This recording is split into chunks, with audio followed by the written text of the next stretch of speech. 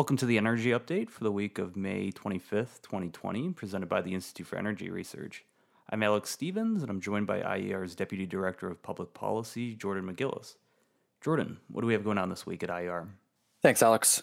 We've got 4 articles up in recent days that cover a wide range of different issues across the energy sphere. First, we had a piece regarding the recent scheduling of a closure of a North Dakota power plant, the coal-fired power plant Coal Creek, the largest, in fact, in the state. It's now scheduled to close in 2020 after 4 decades. This closure is the result of the new energy economics. Coal Creek is facing competition from low-cost natural gas, but it's also facing the challenge of subsidized renewable energy, which takes priority in North Dakota via the voluntary objective that 10% of retail electricity sold in the state be obtained from renewable sources. And that started in 2015. So difficult situation for coal in North Dakota, and casualty here is Coal Creek, scheduled for closure in 2022. Second piece worth mentioning is that as lockdowns ease and parts of the world reopen for business, as we hopefully move past the steepest part of the curve regarding the coronavirus, we're seeing some interesting developments in energy demand and in transportation in particular.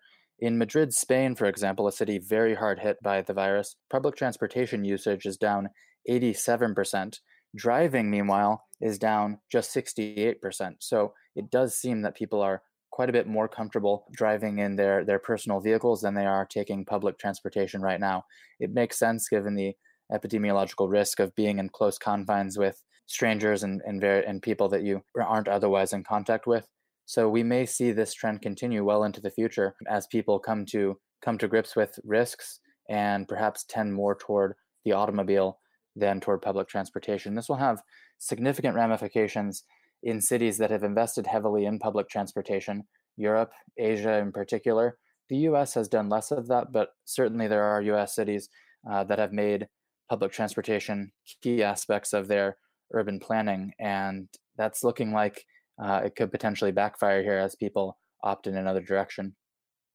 Third up, we've got a piece on a recent New York decision, which was propagated by the Department of Environmental Conservation, which denied a required Clean Water Act certificate for a pipeline project.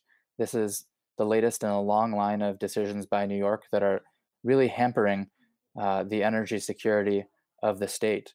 So just as New York is closing down its nuclear capacity, it recently shut down one of the systems at Indian Point. It's also making it more difficult to get natural gas into the state. And then most recently on Memorial Day, we had a piece by IER founder Robert Bradley, which covers the beginning of driving season as we typically view it, and takes another look at how we may see transportation trends change in this new coronavirus context.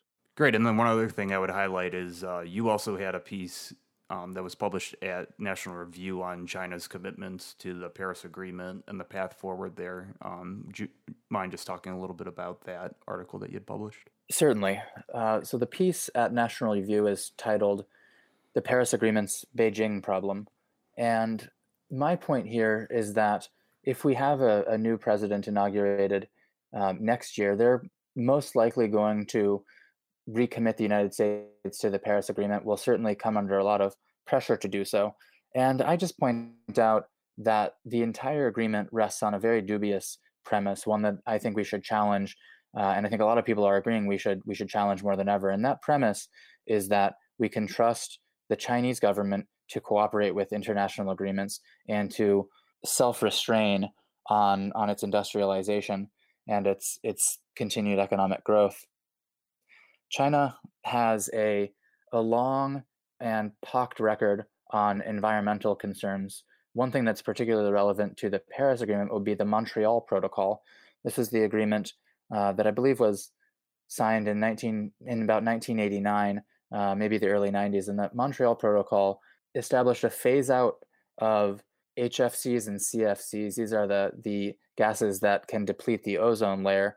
By 2010, all of some particular CFCs were agreed to be entirely phased out, so basically banned globally.